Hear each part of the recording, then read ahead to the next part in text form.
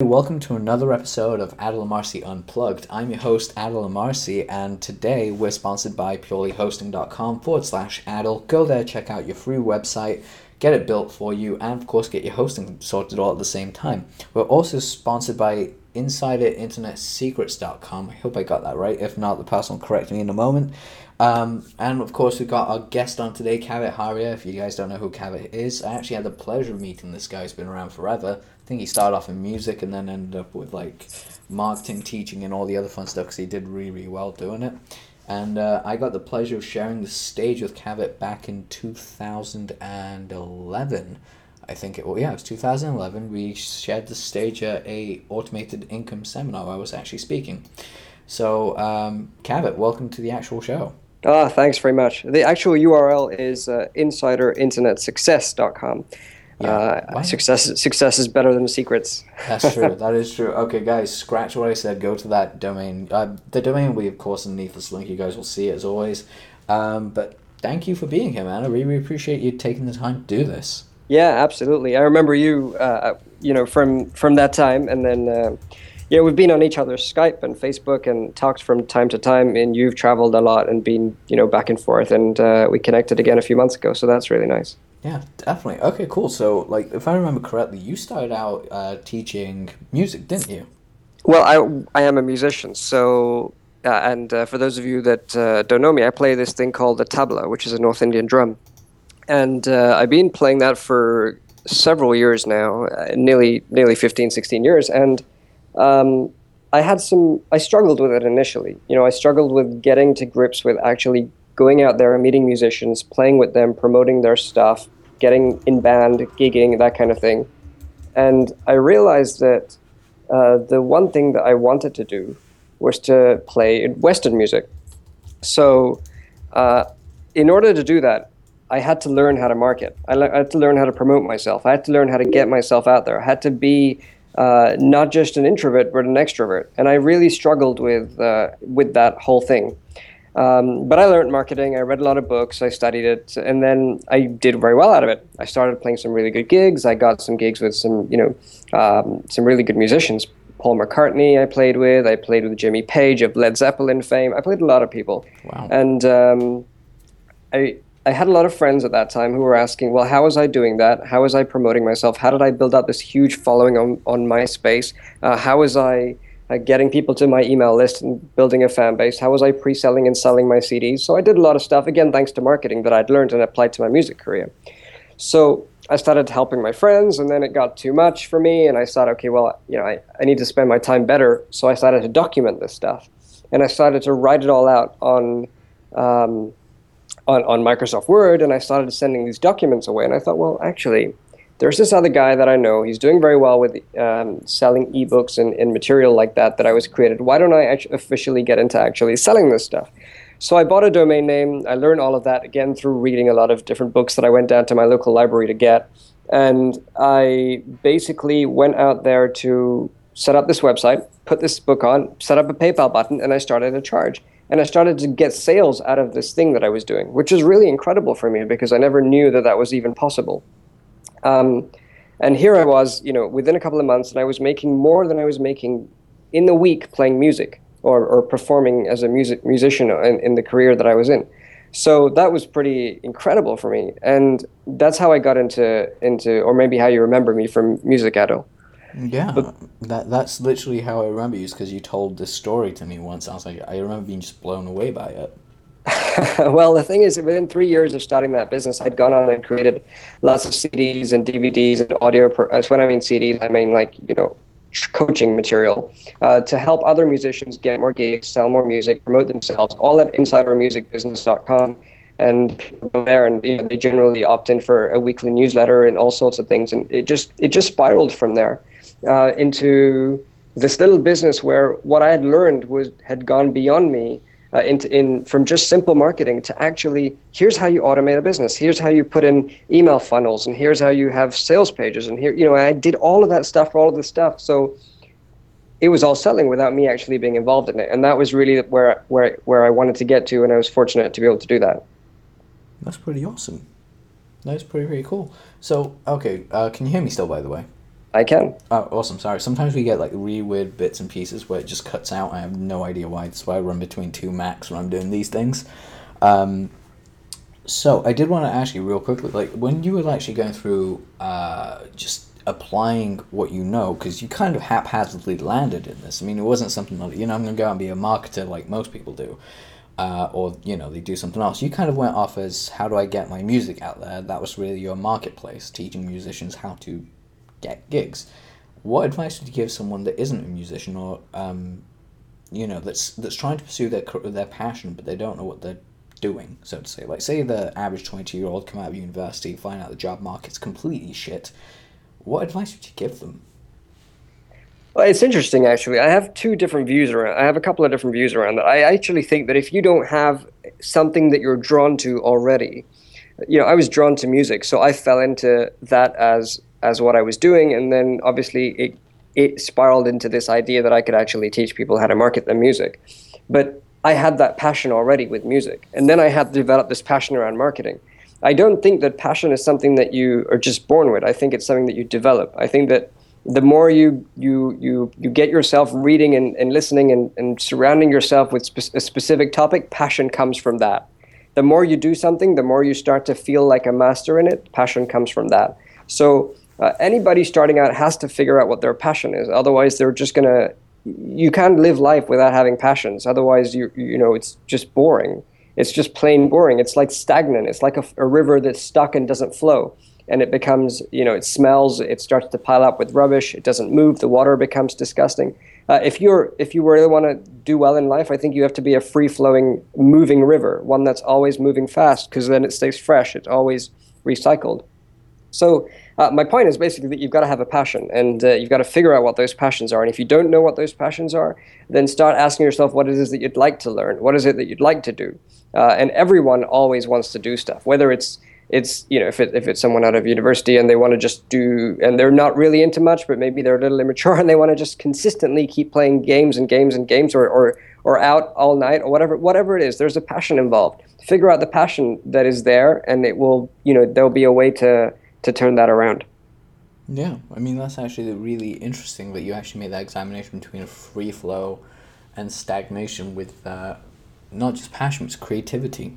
I mean, Yeah, well, that's what it comes down to, exactly. You cannot, how many times I was reading this piece the other day, I don't remember where it was from, but there was this guy, and I was actually away this weekend, and I was speaking to this optometrist, and he was saying that he works as an optometrist, he does pretty well, he's very comfortable, but he doesn't want to move to the next position to own his business.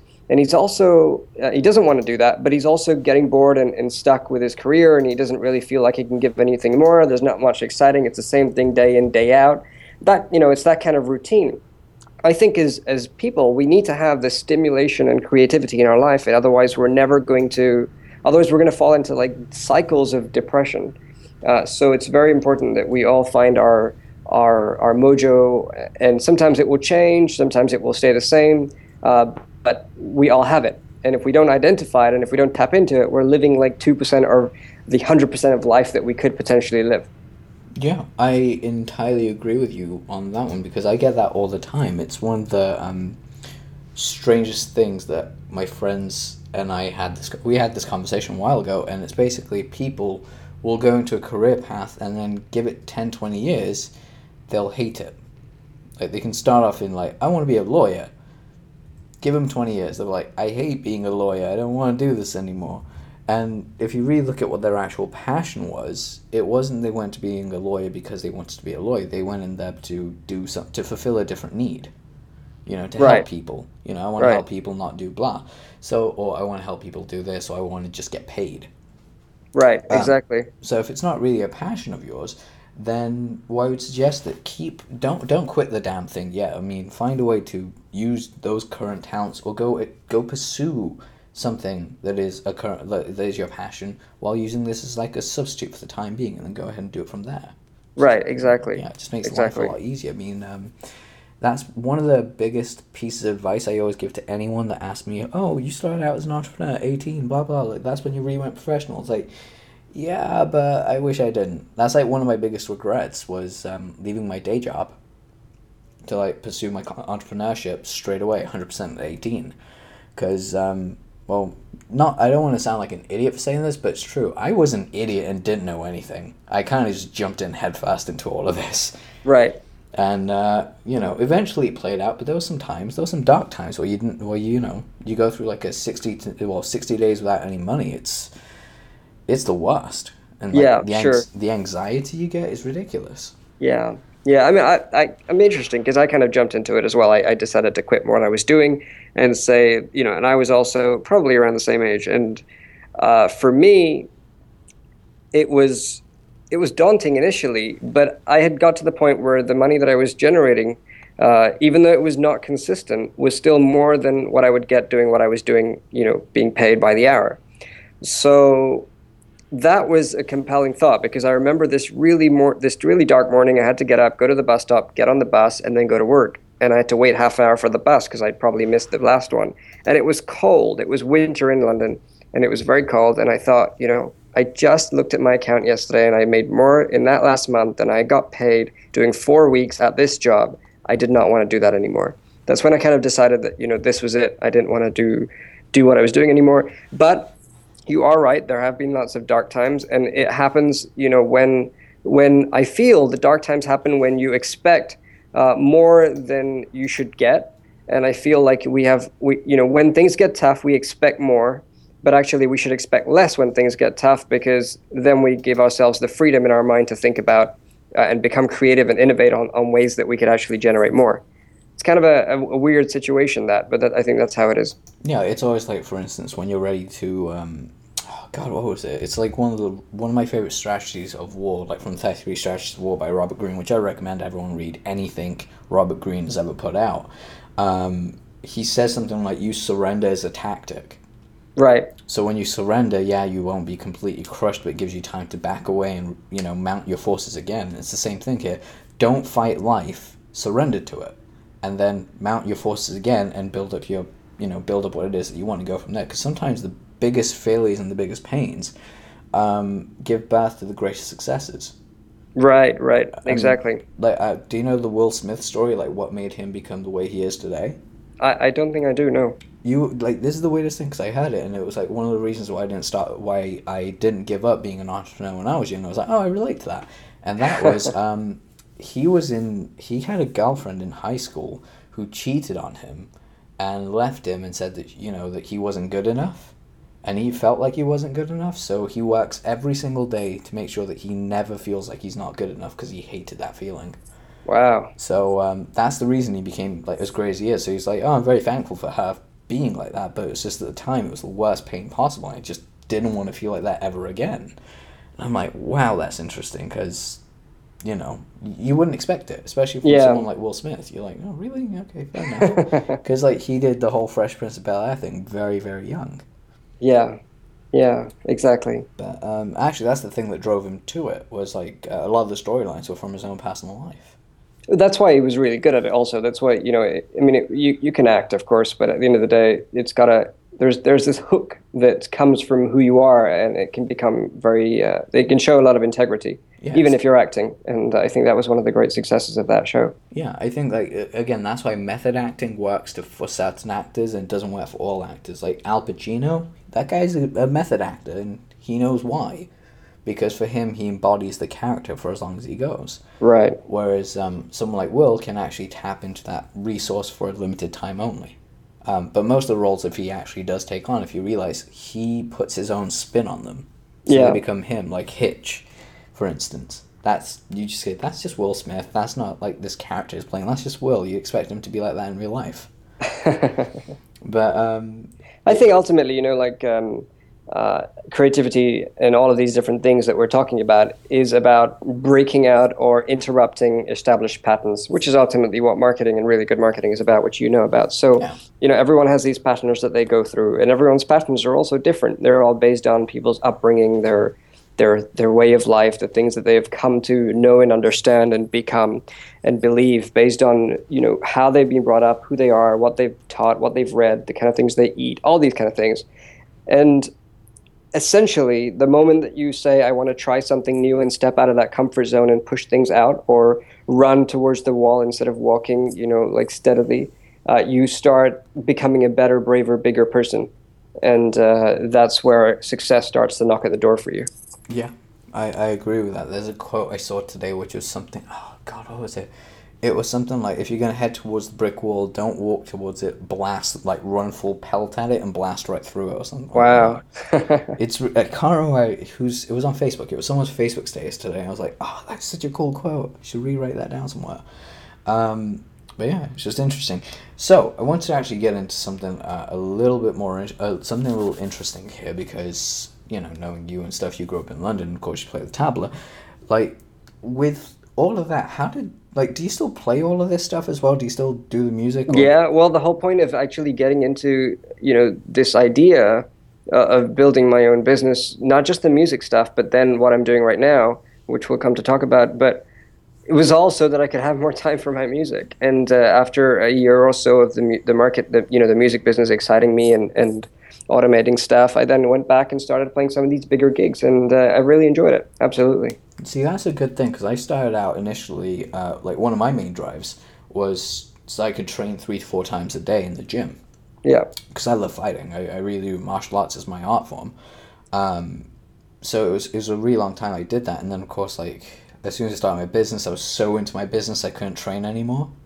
Yeah. And that really changed when I was in Plymouth, because I lived in Plymouth for like 16 months before I moved to London. And there I was spending like literally every day training.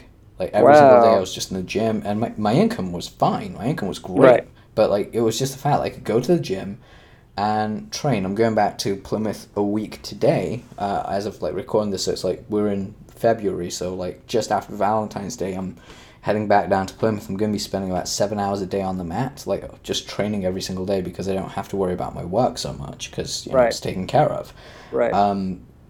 The joys of business, you can always outsource stuff. But there is one thing I want to touch upon before we get again to the next. Why are you going all the way to Plymouth just for the gym? Oh, because it's my team. It's my team Okay. based there. Like, I'm also heading down there because I've got a competition on the 21st in Right. Newquay, so I want to train with my team for a week because shout out to my team members and my gym teacher, really my instructor Kenny Baker, because Kenny's just a fucking badass of a guy, and my plan is to get him on this podcast. I've had him on my Brazilian Jiu-Jitsu podcast, but I want to get him on this one as well because he's very underrated for what he does. But one thing I did want to touch upon before we moved into something else was this idea, if anyone's listening to this and going, well, you know what, I'm not creative, Adil or Cabot, I'm not a creative type, it's not my personality. That's understandable because some people are left brain, right brain, but you're not just one or the other, you're dominant and submissive in one or the other. So if you're submissively creative and you don't really understand how to tap into that, 2 things I would advise, and I invite Cabot to do the same. My 2 things would be, 1, learn to meditate. Very simple, just breathe, relax, let the ideas come to you. That's 1. And 2, take up something that you've always wanted to do. If you've wanted to learn how to dance, take up dancing. If you've always wanted how to learn how to box, take up boxing. Take up something that you've always yearned to do. The moment you do that, that may not be the thing that drives your creativity, but it becomes the kickstart, so to say, that jolts off all the other things that you need, like a domino effect. So you never know, it could be like, it won't be the first, second, third, or fourth thing that you try, but the 5th thing you try just happens to be the greatest passion of your life that you find. And that embarks you on a whole new journey. Right. So that would be my advice. What would your advice be? If someone says that they're not, I'm not a creative type, what do I do? I would tell them I don't believe them. First of all, I think it's not possible not to be creative if you give yourself the time and space and energy. So the first thing would be to spend less time with your technology. I think that the moment you start to spend less time with technology and you start to stop Googling every single thing that you want to look for, I think that people don't think anymore in the culture that we live in. Because they give all their time and all their questions to Google, and then use the questions that Google asks, use the responses they find in Google to become their answers. So I would say start spending a bit more time thinking, pondering on some of the questions that you're asking yourself. And the moment you start to spend your time and your eyesight away from technology and you start to, walk in fresh air or meditate, as you're saying, or just do something a little bit more, which is essentially what meditation is doing for you, because you're freeing up your mind space that you're constantly bogging down and keeping busy. You allow that freedom to let you, give you the thoughts that you need to give. So I would do that. The first thing I would do is to do that. The second thing I would do is to probably go to the shopping mall and walk.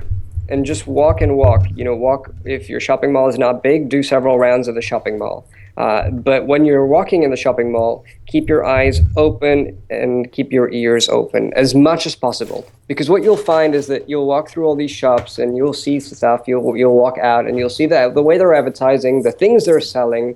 And obviously when you go to malls, there's varied types of products from all types of different industries and genres. So you're going to see lots and lots of different things. And it's all going to give you insights. I like to go specifically to home stores and there's so many home gadgets, kitchen essentials, items that you wonder, like, who in the world would require something like this? Or why would, I would never have thought of using, a little apple core to go into an apple or a lemon squeeze. There's so many different tools and things, and you just want to get your head thinking, well, who uses this? How would they use it? And start to get creative about that, because that will allow you to start thinking about other problems, other challenges, other things that people have, and then that's a great way to start becoming creative as well. Creativity ultimately is born out of the need to be different and the need to break out of old patterns, and ultimately that's what we're looking for. How do we break out of? How do we make life easier for somebody else? And that's one of the great questions to answer. Yeah.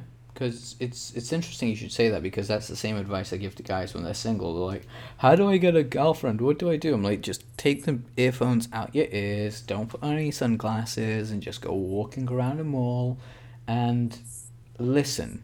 Just listen to what's going on around you. Most times you'll basically, not to eavesdrop, but most times you'll just pick up, like, women will say certain things, like, in passing, and it'll give you a clue of what women are thinking at the time. It's interesting. Just like, again, with the same business, you'll just understand how things go. And funny story you should actually mention about, like, who would need this. One of the ones was, like, the garlic presses. Like, you put a clove of garlic and then you just press it. Right. Yeah. I was wondering who came up with that, because, that's just so weird. There's this really, really cool thing as well. There's like a spoon, like a circle in which you put your spaghetti in, and then you move the thing around based on how many people are eating it. So the circle becomes bigger or smaller. So you know how much spaghetti to fit in before you stop boiling it. Really? Wow, that is so cool. So if you're making spaghetti for one, you move the thing around, or if you're making it for two, and so forth.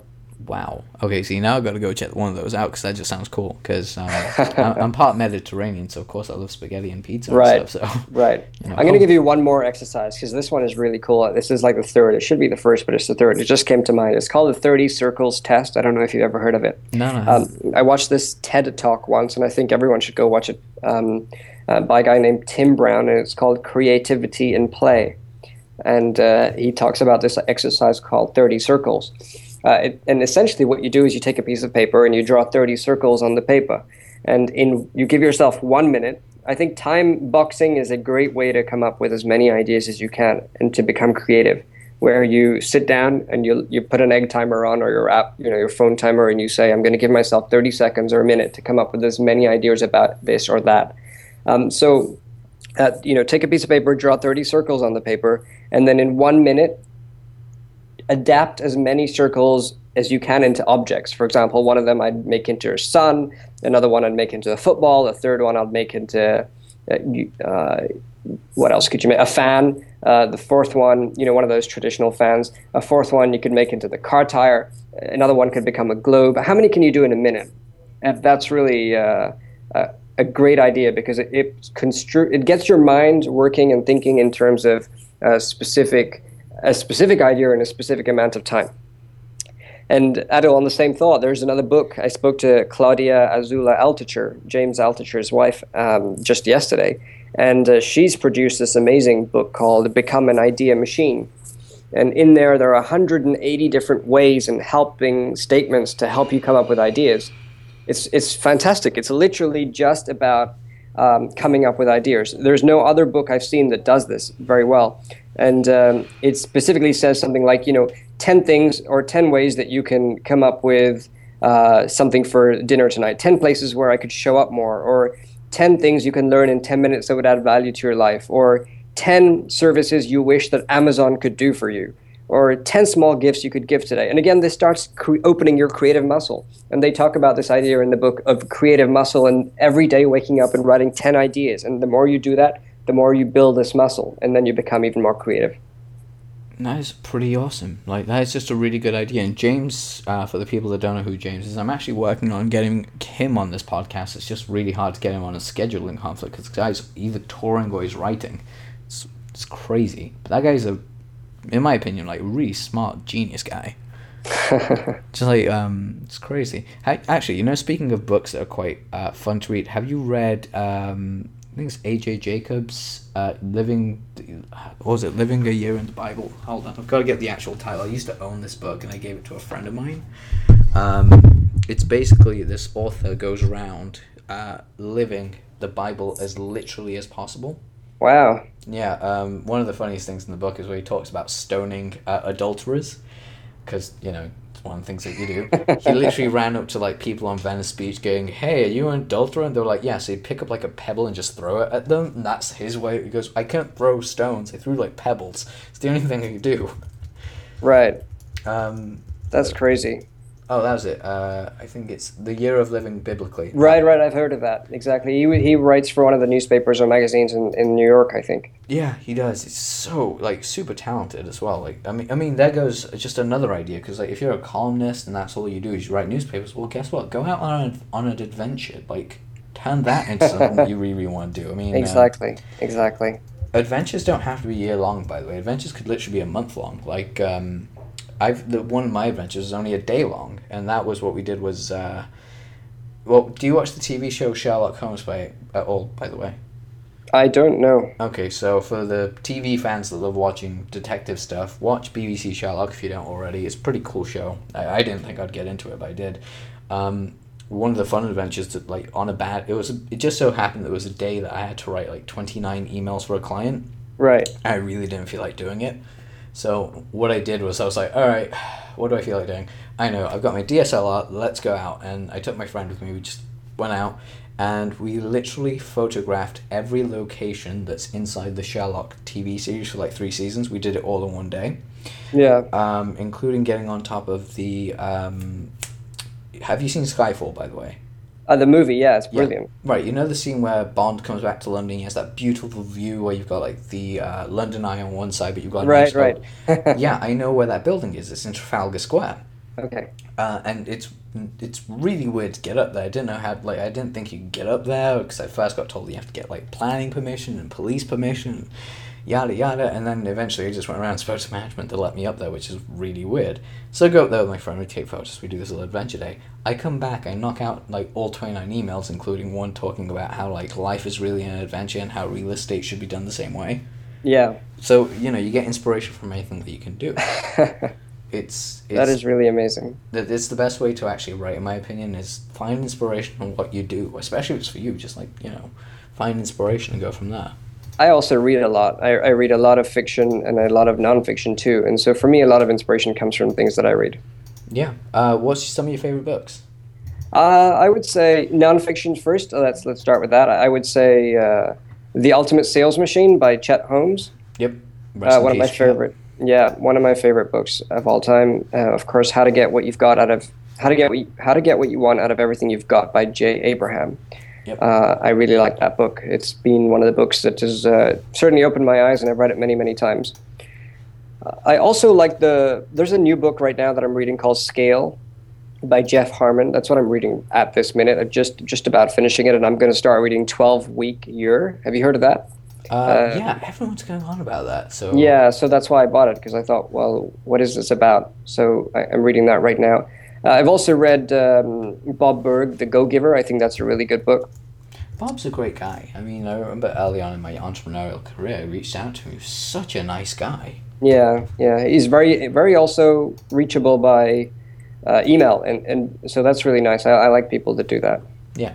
definitely, the easier you are to get into contact with, the better that it is. But so, would that be your 3 non-fiction books? I think so. Yeah. So Yeah. what would be your 3 fiction books here? Because there's a reason. Like fiction generates creativity in some way. Sure. I don't know if there are 3 or if there are more, but for sure there are. My favorite type of fiction is generally crime and thriller, and so I guess any go on. anything by Lee Child or James Patterson or Ken Follett, those are really good books, and they're brilliant for helping you to learn how to write really good email. Also, because they write as if you are speaking, which is one of the great skills of copywriting. Yep. Exactly. Welcome to my world. Funny story. I guess my book. I guess I better send you a review copy of my book when it's done, though, because I'm actually releasing it later this year. I'd love to read it. What is it? What is it about? It is a detective thriller. Oh wow. Yeah, it's not even got my real name on it. I just made up a pen name. Okay. But it's gonna be a good thing. I'll talk to you about it afterwards. But not to leak too much information. But again, I got that idea because a lot of people don't know this, but I actually used to write poetry. And I've actually had like 3 of my poems published under a pen name. Right.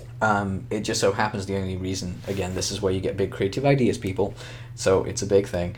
The first thing that you do is read something really, read more books, because eventually you'll come across what happened to me, which is I read something that I hated. I read it and I was like, people pass this as poetry? Really? Okay, this is a thing?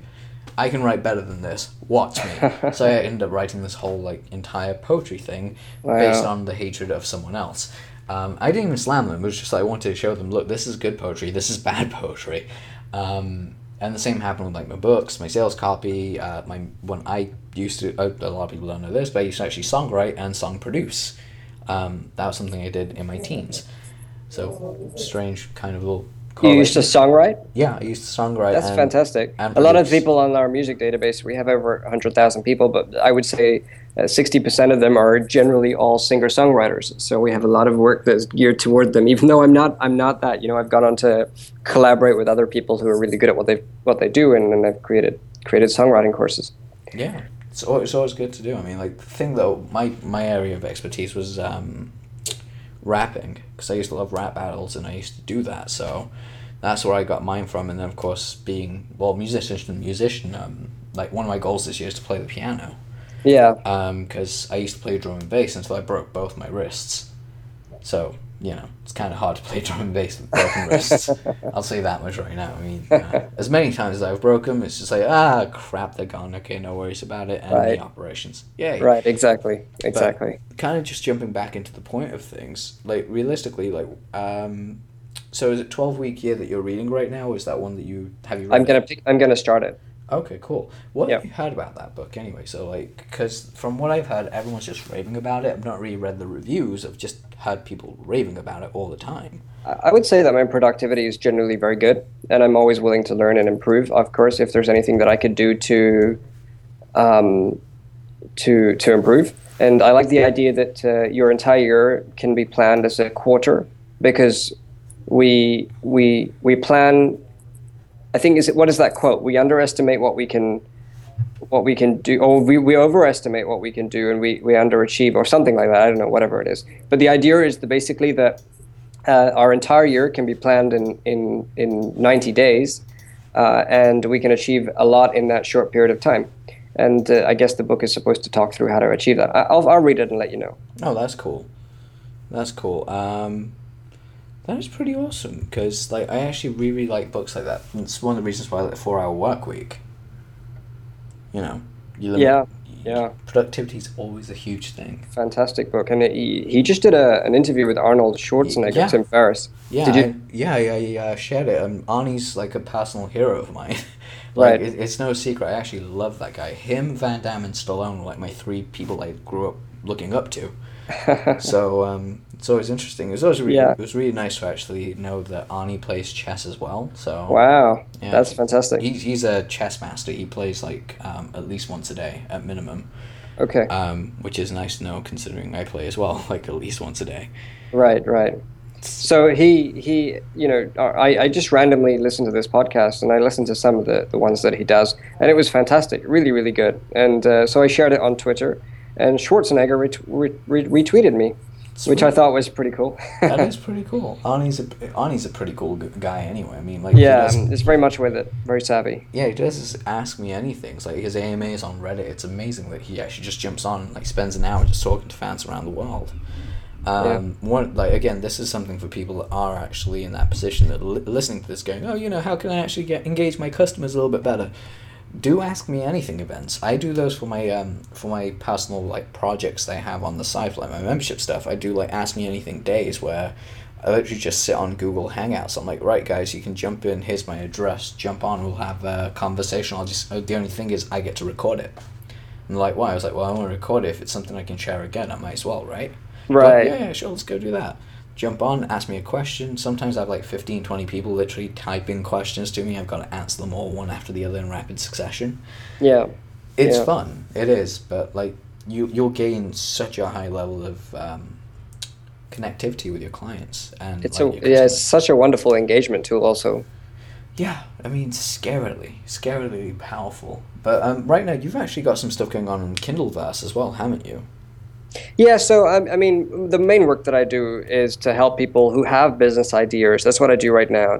People that have business ideas, we help them go from idea to we create the right business model and strategy, and then we plan and execute their entire building and launch of their entire business from scratch. So it takes about 6 weeks. We do the development, the design, the copy, everything that's required to automate a complete sales process and marketing process for them, so that they're selling what it is they want to sell online. And then we mentor them to how to market it. So it's a whole 12-month process. That's generally the main work that we'll do, and we can touch on that if you like. But what you said was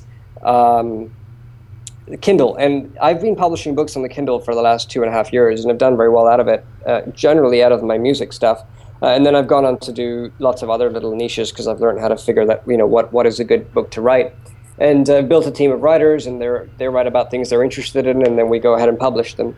So as a result of that, I also launched a program to help people, because there's a lot of people that want to start and make money online, but they don't want to go ahead and build a full-steam business. And I feel like I have some stuff that I could help with that, and Kindle being one of the main things. So I created a program where I would actually work with somebody to launch their book for them, and do their first book for them, so they'd start to have a little portfolio while they get the training from me on how to do it, and then they can start their own practice of building their own little empire as well. Yeah, I mean, that's quite interesting that you should say empire, because it is really that after a while, it really grows into something huge in such a short space of time. Right. And the word insane is actually quite true, how you can go from practically nothing to something quite big in a matter of weeks, or even months, if you know what you're doing and have the right mentors and teachers around you. I think that it can be very powerful. I think mentors and teachers are ultimately weapons that we all know that we should have, but we don't have, and that's why most people fall behind and don't achieve what they want to achieve. Oh, agreed entirely. I've been through that pitfall myself far too many times, which is horrible. But it makes you a strong person. It makes you appreciate when you actually do have a mentor that really cares about you. Right, exactly. And I think the mentor also is somebody that you associate yourself with in terms of the personality, integrity, and all these different things. And then you know that you've got someone who's a good match. Definitely. Okay, so here's a question for you, because you're a marketing guy like I am, and for the marketing freaks listening to this podcast, this is the first time I've ever asked anyone this question on air, but I'm going to make you my first victim for this. Who do you like more, Dan Kennedy or Jay Abraham, and why? That's an interesting question. Really, really interesting question. I would say that Jay Abraham could potentially be a little bit smarter from a business point of view, but from a marketing point of view, I would go with Dan Kennedy. Okay, really? So explain why. Dan Kennedy is a copywriter. So is Jay. I didn't know that about Jay, actually. Yeah, wait, hold on. Do you not know the story about how Jay basically created $1 billion business for himself? Yeah, I know that. But I didn't realize he was actually the copywriter. Yeah. I think that everybody needs to learn copy, so I assume that from some perspective he's a copywriter, but I think Dan Kennedy is the copywriter. So I believe Dan Kennedy is better at marketing, but I believe that Jay Abraham is smarter at business strategy. Fair enough. See, my answer to this is this. I like both, but it's really what you're after. J. Abraham is what I would. If this was a war, if like business was a war game, I'd say J. Abraham was the general in command, like the major general in command, behind the trenches. Miles away, planning all the strategic moves, and Dan was your infield commander. That basically went out there and did the shit that basically needed to be done. Because like I'm listening to some of Dan's stuff. I love listening to Dan's stuff, but it's like interesting to just see how he does things. Yeah. Like just scary, just how he does things. Like yes, so what I do in my house is where everyone puts bills, I have huge stacks of money. So I open up my drawer, money. I go to my cutlery drawer, money. It's like I've got money everywhere, so I constantly remind myself how rich I am. I'm like, wow, that's incredible. You're just insane. Like just the idea is something I'm implementing in my own business is, Dan has this whole idea that you should never speak to a client, hire, because as I'm a copywriter and stuff like that, among other things, he always advises that like if you're going to take on a new client, here's the first thing you do: you make them pay for an hour of consulting at minimum, or a full day's worth of consulting, and then you decide if you want to take them on board as a client. Right. And he was just like, I was like, what? He was like, yeah, pretty much. That's the way that you do it. You make them pay first, and then that's how you know they're going to commit. I was like, right. Wow. But again, Jay's entire approach with that would be quite similar, because he charges you $5,000 for the hour, and then his guarantee is if you don't see a positive result based on that hour that you've paid me for, then you don't have to work with me ever again. I return the money and yada yada yada. And of course, Jay doesn't have to do that because it's J. Abraham. Everyone just gives him money. Yeah, it's different. I think they both have different. They have slightly different viewpoints, and I think whichever one resonates with you is the one that you go and you move towards. Definitely. I mean, I think Dan Kennedy's obviously, his business is a lot more out there, right now anyway. And Jay Abraham, you got to be on his list to really see the great value that he's offering, as well as the group programs that he runs and stuff like that. Oh yeah, I mean you can't, like, if Jay's in your neighborhood and you got a chance to go see him, go do it. One of my business partners, Murray Gray from Superhero.City, we're going to be getting those guys on very, very soon. He went to see Jay Abraham live in somewhere in California. I think it was Southern California or LA, one of the two. He just went out and literally met Jay Abraham. I was like, oh, you asshole, that's amazing. He took a selfie with Jay. I was like, that's, to the non-marketing people, this is like a really big marketing geeky thing. It's like seeing a celebrity and going, oh my god, I'm going to take a selfie with you. It's the exact same shit in this world. Right. It's that level of weirdness, but again, that's kind of micro-celebrity, within your marketplace. So I'm going to ask you this one question that's, again, not a first for this show, but something I really wanted to get your opinion on, because you have experience here. What would you do in order to, like, say for instance we had someone that wanted to get into speaking, and the reason I'm asking is because I actually did get this question this week. They want to get into speaking and getting on stage. What would be your advice on it? For someone who wants to start speaking and get on stage? Yeah, I mean, like, they've got a decent amount. They're not well known, but they make a good enough living, because the person I was speaking to, he's in... God, what was it? He's in the Forex market, so he makes most of his money in Forex and self-development. But so he wants to get on stage and start teaching how, like, his wealth is basically a determination of his mindset, and he wants to show people how he does that, but he doesn't know how to get on stage. Right. I would start to build an authority business on the web with blogging. Blog for 6 months, write really good content 2 or 3 times a week, get yourself noticed, get yourself networked with the blog and people, and then when you go and approach events, and say to them, this is what I do. I'd love to come and speak at your event, even for 10 minutes, half an hour, to tell my story. Do a couple of them free and share your story and not need to sell. I think that you'll find a lot of people will easily say to you, I've done that many times before. Thanks to the blog that I write, I've managed to speak on webinars that I'd never be able to speak at. I've managed to interview people I've never been able to interview.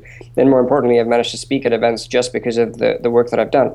And then, of course, look for recommendations. Nothing beats a good referral. Yeah, I always agree with that one. Referrals are always the best way to get anything going. It's one of the easiest ways to get business in. Right, exactly. Oh, exactly. That's pretty cool. So we're reaching, like, this point in the show where I love doing this, and I don't think I told you this. I like to spring it on people. always in every podcast, and I'm sure you've had a few, so you've had me say this, we get 3 tips from you on how to take someone from where they are to a success. Like if they're struggling, how to get them from struggling to success, or if they're plateaued, how to reinvigorate them. So if there's 3 tips that you can give, what would they be and why? The first thing is that if you've got a profitable idea, if you've got an idea for your business and you don't know whether it's profitable, or you think it's profitable but you're not confident about it, you need to move to a point where you can completely analyze and validate that idea. And then that validation of an idea will help you get a lot of clarity.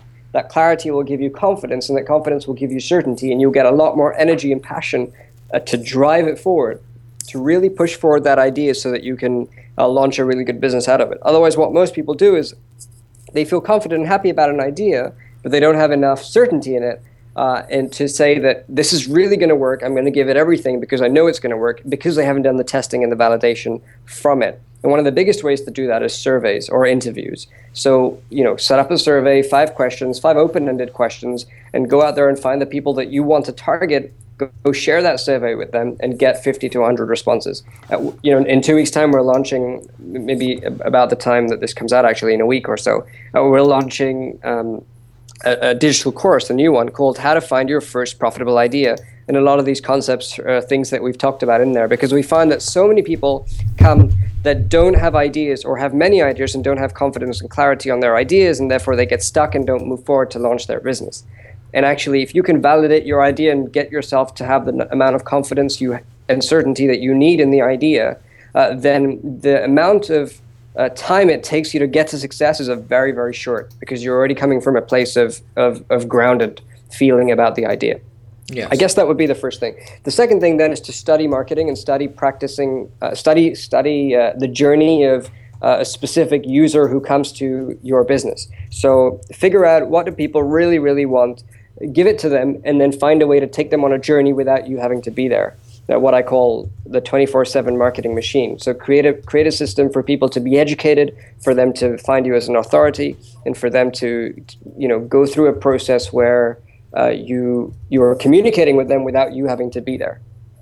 And then what I would say after that, the third thing would be to learn about scaling and team, so that you can start to hire somebody that can do some of the things for you, so that you have more time to go and do other things or just take time off. Ultimately, I feel we all start businesses so that our businesses can give us a life.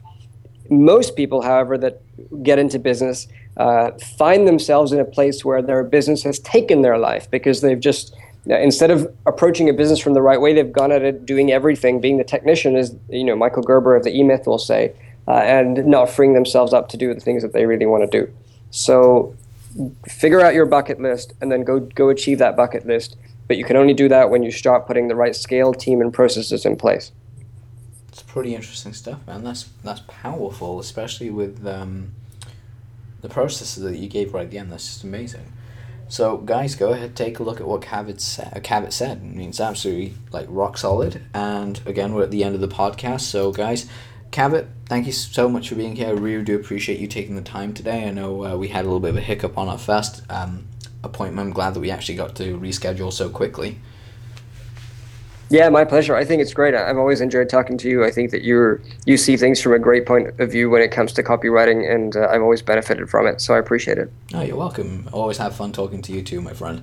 Guys, check out insiderinternetsuccess.com, and as always, we're sponsored by them today, and purelyhosting.com/Adel. You guys can get your domain sorted and your hosting domain and your site sorted all at the same time. It's pretty fun stuff like that. As always, we'll catch you on another episode of Adel Amarsi Unplugged, and we look forward to seeing you next time. Take care.